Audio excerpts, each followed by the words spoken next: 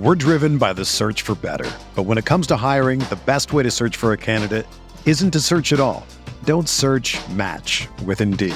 Indeed is your matching and hiring platform with over 350 million global monthly visitors, according to Indeed data, and a matching engine that helps you find quality candidates fast.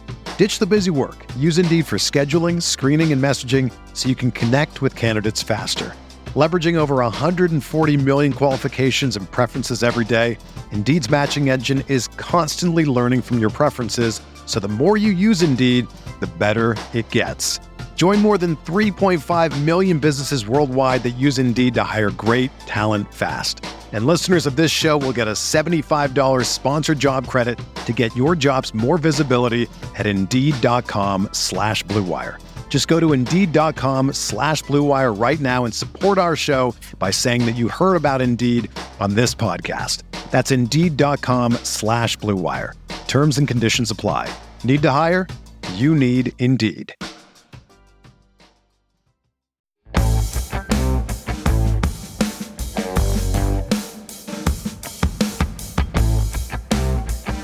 The evolution of football and what will be the next big thing. That's what we're talking about on Stealing Bananas this week. I'm Ben Gretsch, always joined by Sean Siegel, and we have an incredible guest this week to talk about all of these big picture topics, but specifically a little bit about quarterbacks. You know him as the late round quarterback guru. He's JJ Zachariason, the editor-in-chief at FanDuel, and the host of the fantastic Late Round podcast, which is just absolutely one of my favorites. A podcast that covers just an absolute ton of different topics, but also what I love about it is it toes the line where it doesn't just do that at a surface level, but you do an awesome job of really digging in a couple of layers deep into everything, which is so hard to do as an analyst across so many different things. So love that podcast. Definitely go check that out. JJ, how are you doing? I appreciate that, man. Yeah, I mean, I really set out whenever I started that show to make it like a TED Talk each episode for fantasy football. So hopefully people are digging it. But yeah, that's become sort of like my baby in the space at this point. So I appreciate that you like it. JJ, we're going to be talking about the evolution of football on this show. That's obviously a huge topic. So we'll get into some specifics. I'm excited to hear your thoughts on late round QB, because obviously the hybrid quarterbacks and the huge scoring that we got from quarterbacks this past season has changed the way people are attacking that. We'll jump into that a little bit later, but just to get us going here, for you, what's the next big thing in fantasy football or football? I was thinking about this question because it's a deep question, right? Like there's a lot of different directions that you could go with it. I do think that the quarterback thing is one piece that we'll get into a little bit deeper. And that's one thing that I do see evolving, over the next few years. But, I thought about this question, and when you think of the things that really dictate what the next big thing would be in fantasy football, it's really three things, I think. I think it's league-wide trends where you just see different, the offenses doing different things and schemes changing and so on. There's the player talent side of things where you get this like influx of good running backs, wide receivers, quarterbacks, what have you. And some of those players are also different, right? Like this past year, we saw a lot of small wide receivers, and how's that going to change things? And year before that, we had more alpha types, and how does that change things? And then I think the third thing is sort of just how is the fantasy football market itself shifting, right? And how is ADP shifting is really what that means. And so, all of those things play into one another in some way. Like, you get an influx in talent, and then a year or two later, you're going to see that reflected in ADP in some way. You generally, from a redraft standpoint, won't see that reflected immediately, but you'll see it reflected in some way. And so when I thought about that, one of the things that I really think we're going to start to see, and it could be a contrarian way, it's already being, talked about enough across fantasy football, in the fantasy football world.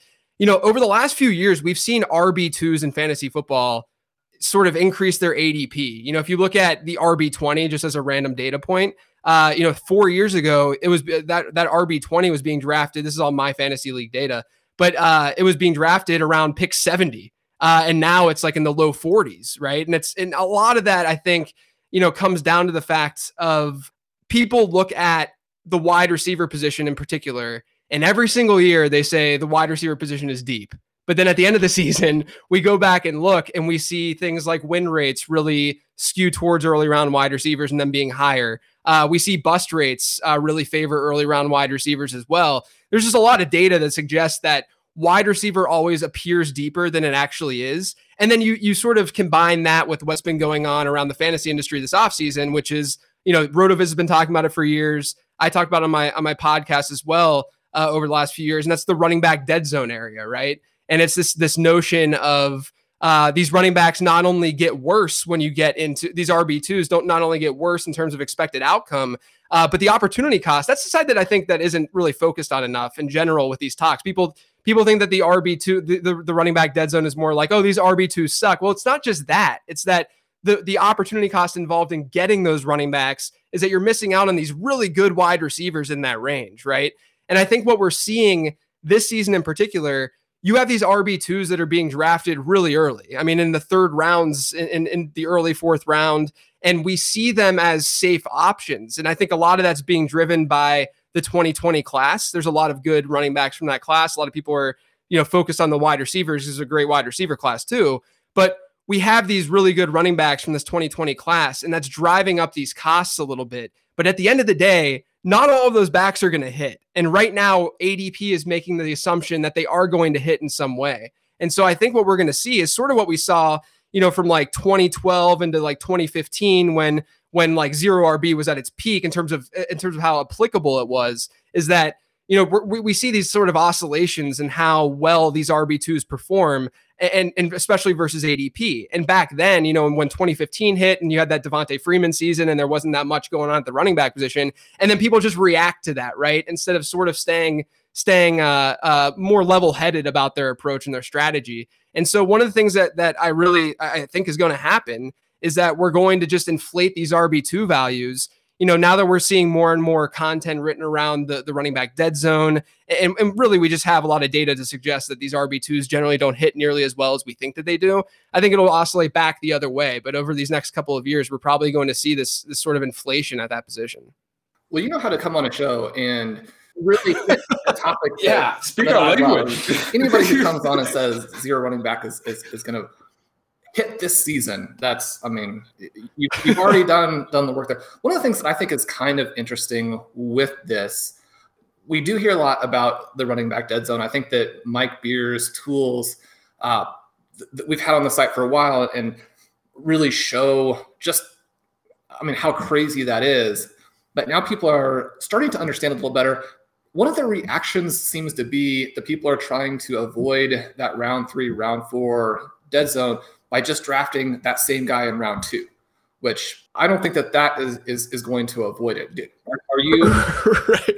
I think JJ was saying that, and I got to tell the story right now. I got to cut in. I'm sorry, JJ, that I'm going to go into this whole thing. But we referenced this article I wrote years ago in the first episode this week about trends that changed the game. And Sean added it way back in the day. It was at RotoViz, and he added this sentence that is so perfect for what you were just talking about. And the funny part of the story is that I wrote this 2,000-word article. He added this one sentence in the conclusion. Sean's very typically nice way. It was like, hey, I added this, check it out. I was like, I love it. But then it got shared on Twitter and somebody quoted this sentence. It was like, this is just a perfect sentence.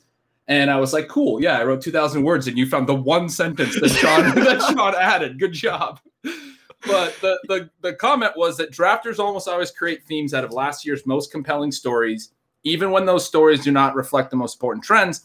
And they struggle to identify future shifts in style or opportunity in any meaningful way. And I think that's what we're seeing with the draft and that you were just talking about is people are acknowledging that the running back dead zone is a thing, but the way that they're adjusting is they're taking dead zone running backs even higher in the draft as if that's going to solve the problem. That doesn't solve the problem. You're just making a worse pick. Right? Yeah, exactly. And people make excuses, right? Like one of the, I do a mailbag every episode or every week for the Late Round podcast. I do a mailbag episode, and I got a question a couple weeks ago that was like, yeah, like I did an episode on the running back dead zone because it was a hot topic, and I just want to share some data. And someone emails me, and they're like, okay, I understand the running back dead zone is a thing, but Mike Davis is projected to see a really big workload, and Myles Gaskin's projected to see a really big workload too. And I'm like, dude, that's the point. Like that's the point. These guys project to have a certain workload. And we look at these players and we say, yeah, I mean, like no one's saying that it's a black and white 100% to 0% type thing with running backs being drafted in round 4, right? That's just not, that's not what the running back does. And this is about probability, right? And so when we're saying running backs generally aren't producing at expectation in this area of your draft, we're not saying avoid these running backs no matter what. We're saying that the players generally drafted there are players who aren't locked in with these very obvious workhorse roles, and they don't have the pedigree that other running backs might have, even just a round earlier, which is why, someone like Mike Davis, even though everything looks like it's lining up for him, and I understand the allure to someone like Mike Davis, it's still,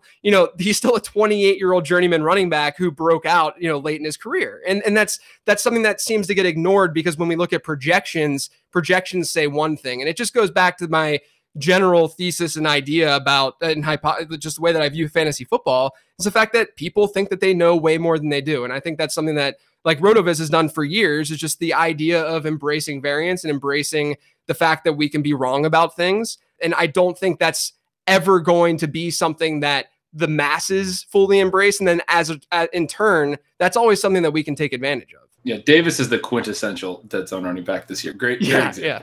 JJ, when we're looking at this idea of thinking that we know more than we do, we're doing this topic on the next big thing in fantasy football. But there's also this question of, do we recognize the next big thing even when it's already happened? You can look at a lot of different specific elements of fantasy football over the last 5 years where people said, okay, well, this has changed and you need to play this way as a result of last season. And really all you needed to do was take advantage of the fact that that season was a little bit of a fluke. How can we tell the difference?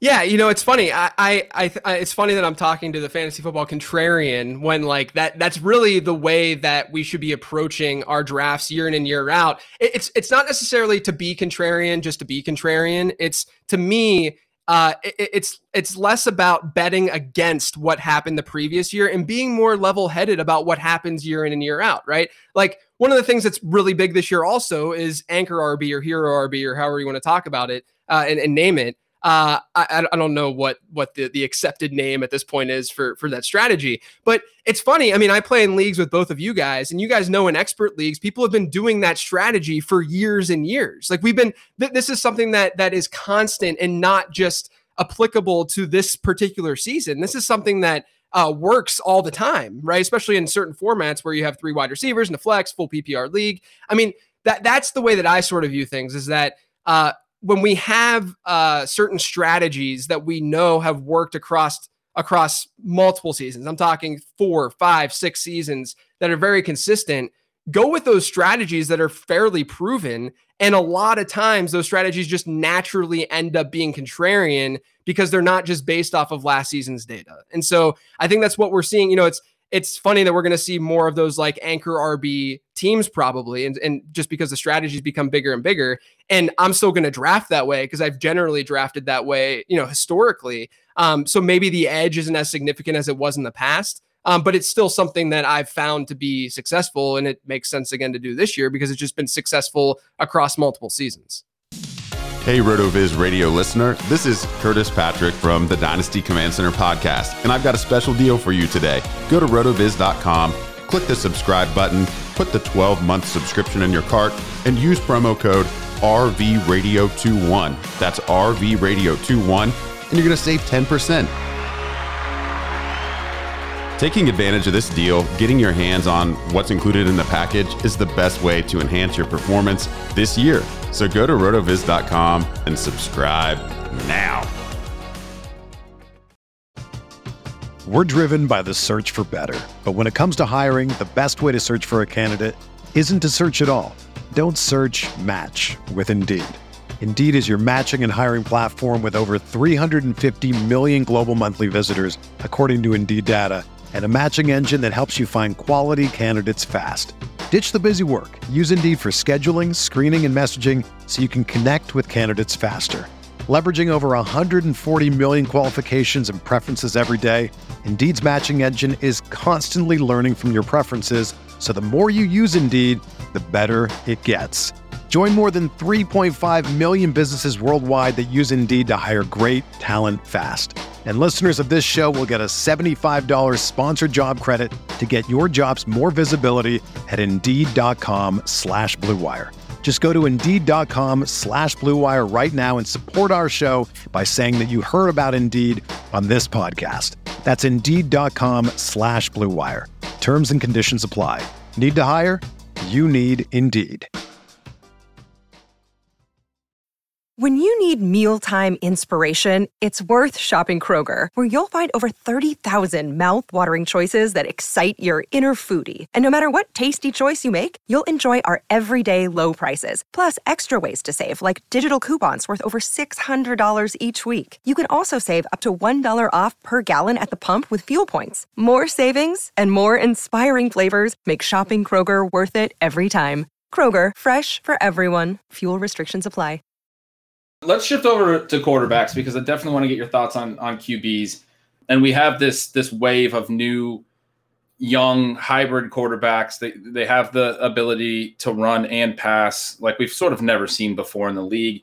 And I know some people have taken to basically say that now late round quarterback is a sort of a thing of the past because they have a different type of ceiling. These hybrid QBs have a different type of ceiling. We have quarterback ADP now pushing up again at a very high, to I think maybe the highest level. You would know probably better than me, but I think I saw some data that suggested it was as high as it's ever been or higher, or at least in the last few years, because back in the day, people were taking QBs way too high. But before you came along, the question is, can these guys sustain it, first of all? Can they continue to run like this as they get a little bit older and those types of things? And, is this going to be like a new wave, a new way that we're playing? And then also, how should we adjust? How do we adjust to the fact that Josh Allen and Lamar Jackson and Kyler Murray and all of these guys are so different than the elite quarterbacks of years past? Yeah, so there's a lot to say about the quarterback position, I think. I think it's one of the most important things in fantasy football this season, just because of how we've sort of addressed the position in years past. One of the interesting things, though, in terms of, Sean asked the question of like being able to see the next big thing or foresee it happening. I think a lot of people, and I talked about it on my podcast last year, we saw that last season, the quarterback market, the ADP of these quarterbacks was probably the most efficient from like a preseason standpoint, and what we were projecting to happen. It was probably one of the most efficient markets that we had seen since I started analyzing this stuff back, 10 years, been like a decade or so. And it's really just because finally the market had caught up and understood that the rushing component is so important in fantasy football. And almost every single mobile quarterback was then being drafted, in the top 8. And that's where, you had that like Josh Allen line where that tier really broke. And the interesting part of that is, obviously people come to me and they're like, oh, are you going to draft these guys in the middle rounds? You're the late round quarterback. Well, first off, late round quarterback is not about a game of chicken. It's about a game of value. It's just the way that quarterbacks have historically been drafted. You've been able to get value late, and that's why the strategy exists. But the other thing that's important here is that back when I wrote that ebook in 2012, the QB 12 was being drafted on average in round 8. Last season, the QB 6 was being drafted in round 8. So if I was cool about getting the QB 12 in round 8 back in 2012, because the opportunity cost isn't that significant there, then I should be fine with drafting what we would now call a middle round quarterback in round 8. But because the opportunity cost doesn't necessarily change dramatically, right? And so what we ended up seeing last season then was that, yes, we finally saw really strong not really strong correlation, because nothing's really strong correlation from a fantasy standpoint. What we saw was there was stronger correlation last year in terms of looking at ADP of these quarterbacks to postseason result that we had seen since 2013. So I looked at top 24 quarterbacks where they were being ranked in ADP, looked at how many points they scored. The R squared, I mean, between 2013 to last season, there were some seasons where the R squared was literally 0. Like there was 0 correlation between top 24 quarterbacks and how they finish. You could just throw darts, and then, that's what we saw throughout. I mean, like anecdotally, what we saw throughout those years. But last season, things changed. And the reason things changed was because we saw these dual threat quarterbacks who had the rushing ability and the passing ability combined to really elevate themselves, right? And so the difference, I think, from a predictive standpoint, because that's what we're really worried about here, right? We're worried about what's going to happen in 2021 and this next big thing. The thing that I'm focused on most is that I do think that these quarterbacks are going to end up being more predictable than what we'd seen in 2016, 2017, let's say, because historically, when a pocket passer, let's just lump them in as mobile or pocket passers, even though there's some that are in the gray area. But the traditional pocket passers, if they were going to be really, really fantasy relevant, it really just meant that they were going to have an outlier season from a touchdown rate standpoint. Really, that's what Matt Ryan, even Cam Newton's MVP season, he had an outlier season from a touchdown rate standpoint. And so in last year, Aaron Rodgers, second highest touchdown rate of all time. Even Tom Brady had a high touchdown rate. So these pocket passers who become fantasy relevant in some way, they're really doing it because they're throwing touchdowns at an unsustainable rate. But that's something that fluctuates and regresses to the mean each and every season. Whereas we don't necessarily see that as much with the rushing component. And because that baseline is there for these more elite quarterbacks, who can also throw the ball well, because that rushing baseline is there, I feel better about the predictiveness of the position, because one of the big reasons why you could get quarterbacks late historically is because from a season-long perspective, they were not predictive. Like I said, there was no correlation between ADP and postseason result, but I think now there is. And we're in this window, and we can talk about this too, but we're in this window right now where we don't know what the influx of talent necessarily will look like and how they'll translate, these dual threat guys like a Justin Fields, Trey Lance, etc. So there is an edge to be had technically with some of these, dual threat quarterbacks and getting them in the middle rounds, where once again, the middle rounds, the opportunity cost really isn't that significant. Whenever I did the late round quarterback stuff, I was talking about quarterbacks being drafted in round 2 and round 3, where things are a lot different these days. I do think it's going to be interesting to see if these quarterbacks can maintain some of the elements, because when we're talking about the seasons that were put up, you have this combination of elite passing with rushing that, as those guys get a little bit older, and from a dynasty perspective too, it will be interesting to see how they develop, if we're overpaying in the super flex formats right now. Obviously, dynasty, that first round, very, very quarterback heavy. You expect Superflex to be quarterback heavy, but it'll be interesting to see if the specific guys who are being taken are the ones that pan out. JJ, I wanted to ask you about the idea of, obviously we see that if everybody plays late round quarterback, there's not a huge value to you. Now, if you're the one guy who takes the quarterback really early, then you end up being the loser, but it becomes less valuable. We move into this season where a lot of people are going to be playing these hybrid quarterbacks. I'm wondering, is there a difference between sort of anything goes now at QB and the idea that you either want to have one of these stars or play late round quarterback? I could really see late round QB being more influential in 2021 than it's been in a long time, because if you make the choice not to attack some of those hybrid QBs, but then you hit your guys very late, do you like that approach? Is that something that's viable in terms of still putting your roster together and playing some matchups with some high upside guys who are more pure passers late? Yeah. So, I think that another thing that's been sort of misunderstood with at least the way that I approach late round quarterback is that I'm not going into a season hoping to stream. Like that's not my goal. My goal is to really hit on who that late round quarterback is. Hopefully 2 years, a couple of years ago was Lamar Jackson. And, last season you had like Justin Herbert, if you're able to get him off the waiver wire in a lot of leagues. I mean, there are those instances where like you want to get that late round quarterback. And then the idea is obviously if that guy doesn't pan out, then in most leagues, I mean, there's some that are going to be deeper and such, but in most leagues, you're going to be able to just go out on the waiver wire and stream some sort of Frankenstein. Now, I'll say this. I do the Living the Stream podcast with our friend Denny Carter, and we've been keeping track of our quarterback picks on that show for the last 6 years. And so we're looking at quarterbacks who are rostered in about a third or fewer of leagues every week.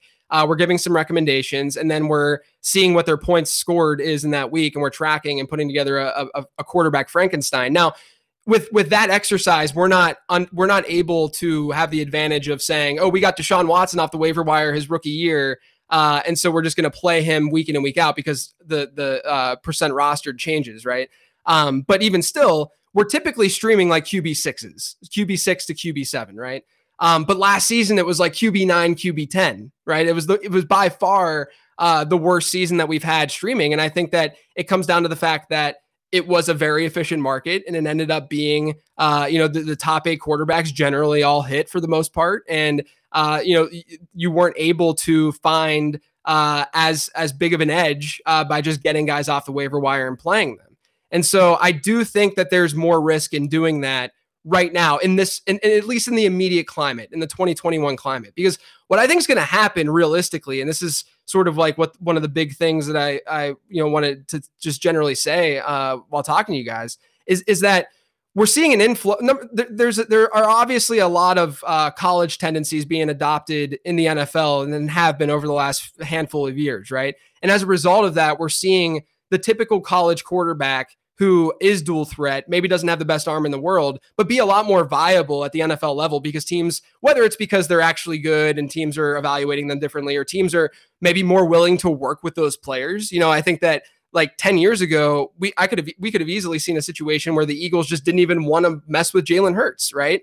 But now they are. And so we're seeing more opportunities for these dual threat passers. And we saw that in this past year's draft, right? In April's draft, where you get Trey Lance, you get Justin Fields, and then obviously, Trevor Lawrence has sort of like that Andrew Luck mobility to him and could bring some love there on the ground. And so the way that I view things right now is, yes, in 2021, we have like a concrete handful of quarterbacks who you can get in the middle rounds, you should feel good about week in and week out. And streaming might not be as viable as a result, but if we continue to get this influx of good quarterback talent that is dual threat, Trey Lance, Justin Fields, if even a fraction of them hit, like 50% of them hit, or even lower than that, then all of a sudden you're going to easily get to 12 quarterbacks that are viable, right? And if we have 12 quarterbacks who realistically have a QB1 ceiling, then in a 12-team league, why would you draft one early, right? That's the whole point, is that there's a lot of usable quarterbacks late.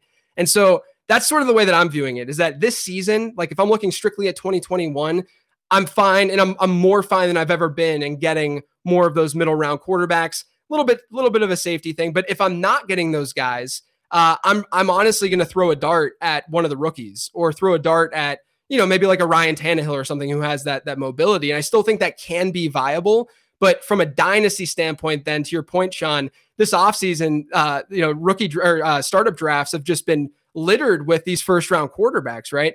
I think that is going to get people in trouble down the road, because not only, to your point, could these quarterbacks not be as mobile friendly down the line because they just age, but also if we do see an influx of these quarterbacks, and all of a sudden that devalues those other quarterbacks because there's better options that you can be getting, later in your draft. So that's sort of my general view on things, is that I do think that late round quarterback is viable this year. I think that it might not be as viable as it's been historically, but it would not shock me at all if you went with that approach to be somewhat contrarian, that it worked, because there are some players out there who have that kind of ceiling and have that kind of potential.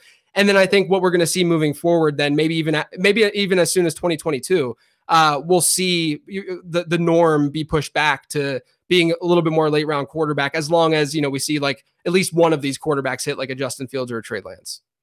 I thought was such an interesting answer, and that's sort of how I've been playing it as well. I think in some ways you can suggest that 2021 could be the year of the rookie QB, because Trey Lance and Justin Fields are the obvious answers, but also I think if they weren't in this class, we would be talking more about the fact that Trevor Lawrence was actually pretty mobile in college, and the fact that Zach Wilson can move around a little bit and has a big arm. And the Jets are a completely different team this year. We don't really know what they're going to look like, but he's going to start from week 1.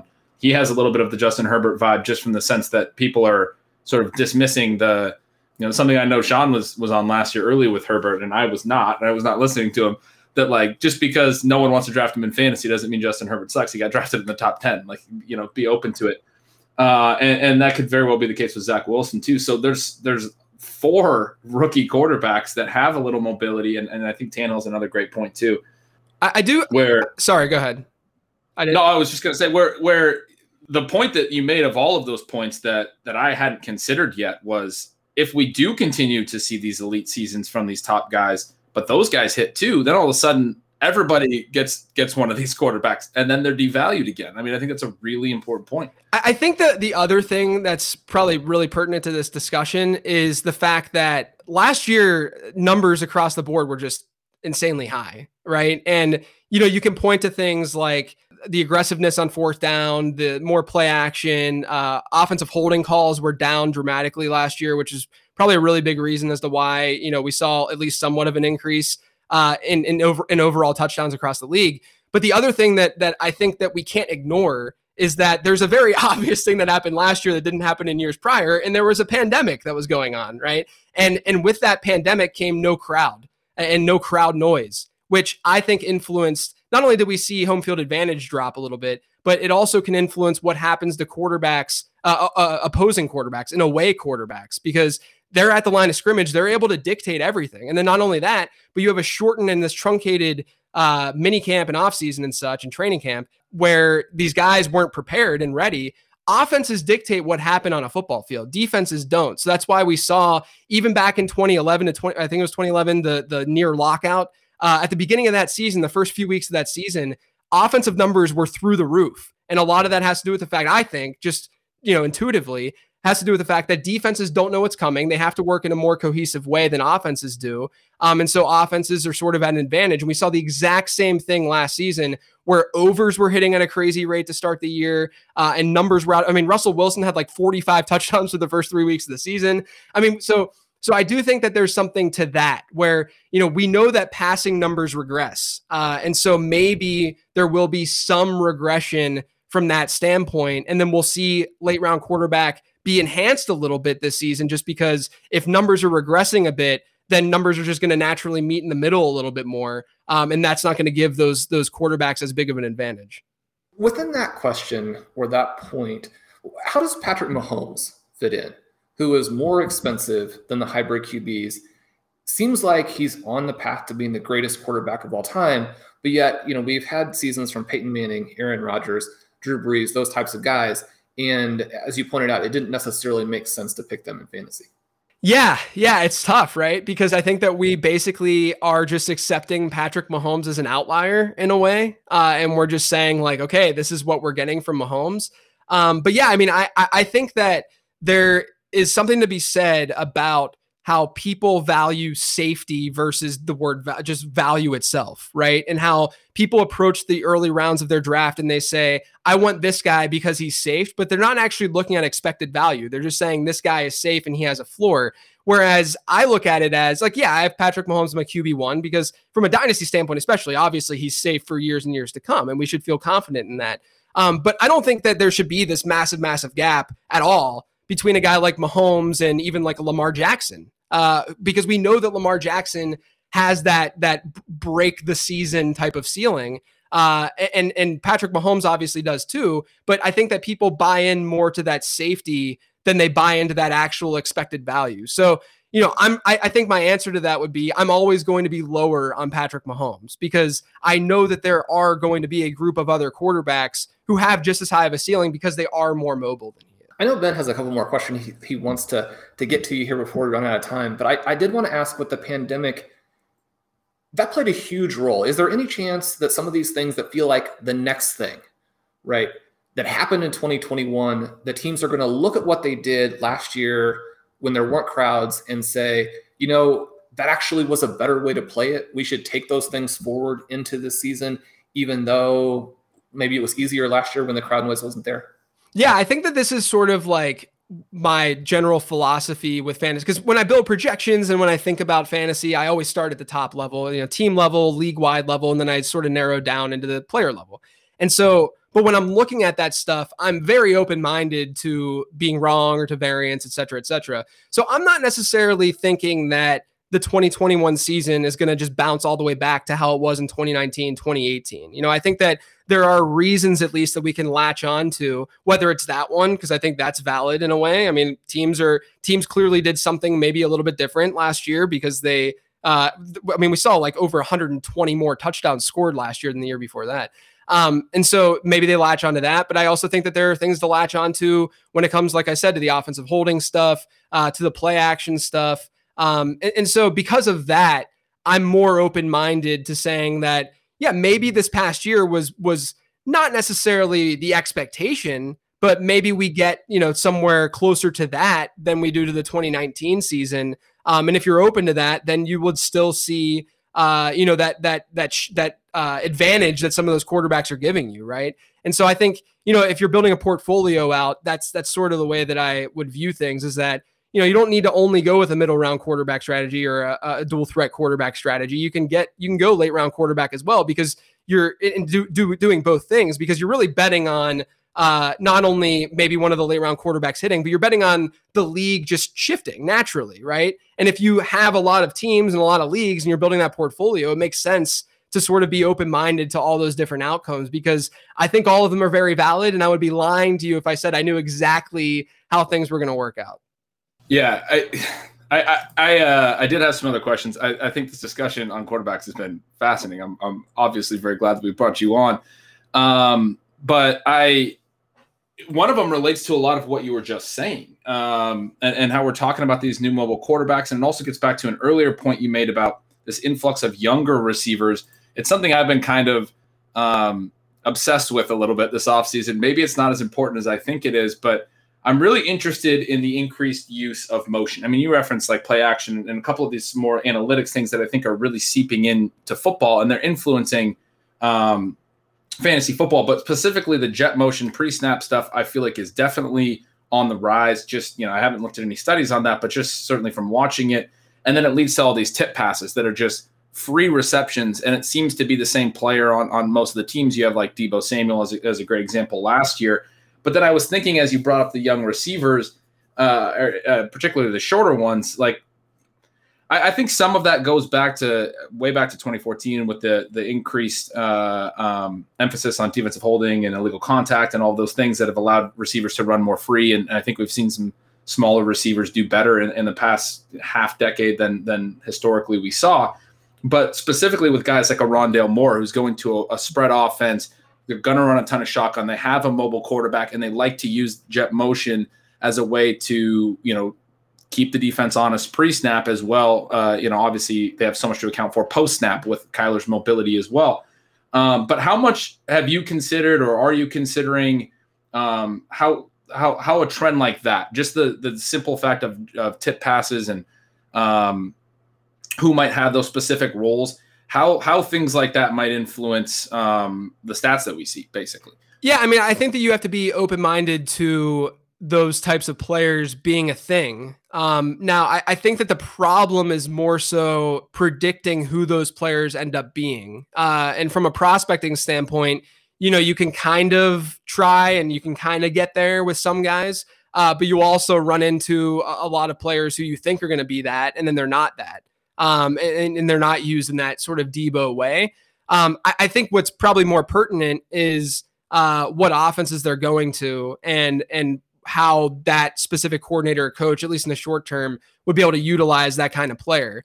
Because in the end, I mean, I'm still team alpha. I'm still very much team big wide receiver, and I'm attracted to that kind of player, because in the end, there's a lot more sustainability, and there's a baseline there when you're trying to project that guy from college to the pros. And if I miss out on some of those other players who are smaller, like a Rondale Moore, I don't mind Rondale Moore.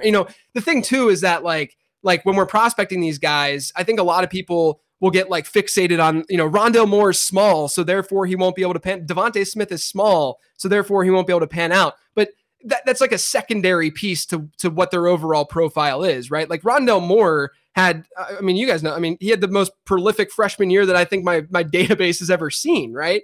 And so at the same time, you have to recognize that and realize that like he could just be very, very good. Devontae Smith could just be very, very, very good. And so basically what I'm saying is I think that we're if you have a strong process in how you're evaluating these wide receivers, and if that process is proven and back tested, and of course, go back every year and make sure that what you're doing is logical and makes sense with the changing and the way the NFL is changing and such. Some of those guys just might slip through the cracks, and I'm okay with that, I think. Whereas because I don't want to overemphasize that kind of player, if that makes sense. I don't want to get so focused on the Rondale Moore types or someone who could be the next Deebo, right? How many Deebo comps did we see from even this draft class, right? Like everyone's any running back with great yak is Deebo Samuel or AJ Brown at this point. But but I don't want to focus too much on that player, because I think it's sort of it sort of changes and shifts my focus from what's more important, and that's these bigger wide receivers who can score touchdowns, who are really productive in college, and who have good draft capital. JJ, it's been awesome to have you on. I have to say, I'm going to be trying quite a few late round QB drafts. And like you said, the thing that I'm trying to do is hit on the next star, not necessarily make things work together. Take us out by number one. Give me one more really late guy who could be the star for this season, and then tell us and tell our listeners what they should be looking forward to from you. Yeah. So, if you're looking at a late round quarterback, I've still been drafting a lot of Justin Fields and Trey Lance. I think that it's just a logical thing to do. I think in our MFL 10 of death, I ended up taking Justin Fields in that one, actually. But yeah, I think that they're very, very cheap and cost effective. And, especially if you're looking from a best ball perspective and you're looking at like just ceiling and the range of outcomes and the players that you're taking, you're really just saying, I'm taking this guy and I'm just betting on him having a good season because I want that high ceiling team. Getting someone like Trey Lance makes a ton of sense because obviously that exists and his cost is depreciated because people don't necessarily expect him to start right away. And especially, from a redraft standpoint, it's almost like a why not sort of thing. So I'm really gravitating towards those players, those dual threat guys who, obviously we can pull data about rookie quarterbacks and pull data about rookies in general and say that they have a lot stacked against them. But we also can say that we haven't had many true dual threat guys come out that are like this, a guy running a 4.44 40 and a guy like Trey Lance with the rushing production that he had in college. So really focused on those two guys late this year. And then in terms of where you can find me, I'm on Twitter at Late Round QB. And then all of my brain vomit, as I like to call it, is on my podcast, the Late Round Podcast. Do you have something cool you have coming out in the next week or so? Oh, yeah. So I'm just going to I have a series on regression right now that I'm doing on the podcast. And then after that, I'm going to dig back into, I did studies last offseason on how to spot breakout running back, wide receivers, and tight ends. And so I'm going to sort of dig back into those studies and then pull out some players who might be good breakout candidates for this season. A big thanks to JJ for being on Stealing Bananas this week. That wraps up our 3-show series on the question, what comes next? The evolution of the NFL. We had the macro ideas in show 1. We gave you some player ideas in episode 2. We give you our favorite wide receivers, our running backs if you want to play running back early, our running backs if you want to play the late round or the zero running back approach. Today, obviously, JJ has filled us in on exactly how we need to play the quarterback position in 2021, including taking Justin Fields, taking Trey Lance. Leave us a rating and review on your favorite podcast app. We had a number of those last week. Really appreciate those early reviews. As I mentioned, we will have a contest for that in the short term. It'll have a multi-layered effect to it. So, that Ben and I like to do complicated things here. We'll have a complicated multi-layered contest with these, but you can get an early jump on it by leaving us that review this week.